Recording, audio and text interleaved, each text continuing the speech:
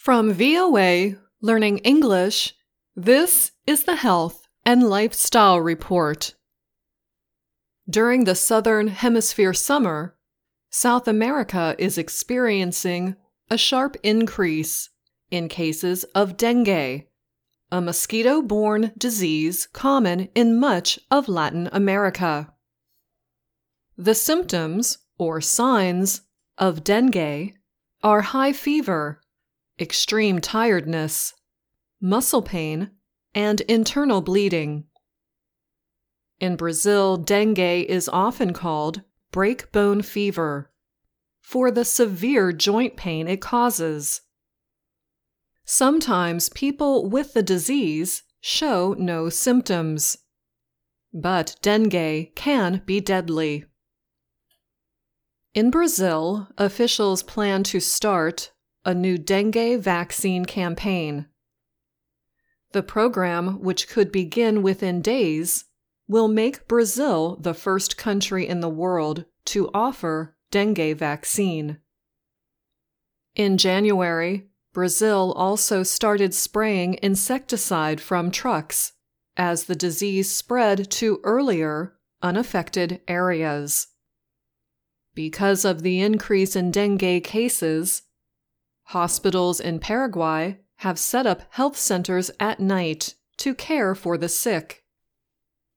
In 2023, cases of dengue have set record highs in Latin America.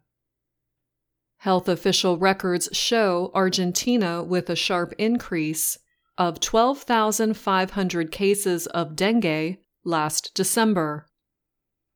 It is a big jump compared with the same period a year ago.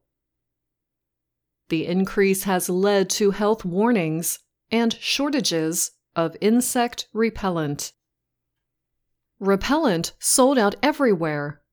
There were literal clouds of mosquitoes. Laura Ledesma told Reuters from Argentina's capital of Buenos Aires. She added that there were signs the situation had begun to improve. Scientists say the spread of dengue in South America and other areas is worsened by rising temperatures and the El Niño weather pattern in the Pacific. Both events also add to a longer dengue season. Climate change has expanded the range for mosquitoes to breed, both in the Americas and globally, Thais dos Santos told Reuters. He specializes in insect-borne diseases at the Pan-American Health Organization, or PAHO for short. PAHO information shows 4.2 million cases of dengue and 2,050 deaths in the Americas last year. Much of that was in the so-called Southern Cone of South America. The December-February southern summer months bring hot and humid conditions for mosquitoes to breed. This helps to spread the possibly deadly disease. Recently, people in Brasilia lined up outside medical centers set up to test for dengue. Dengue cases in the Brazilian capital have increased by as much as 646% in the first 20 days of January compared with last year.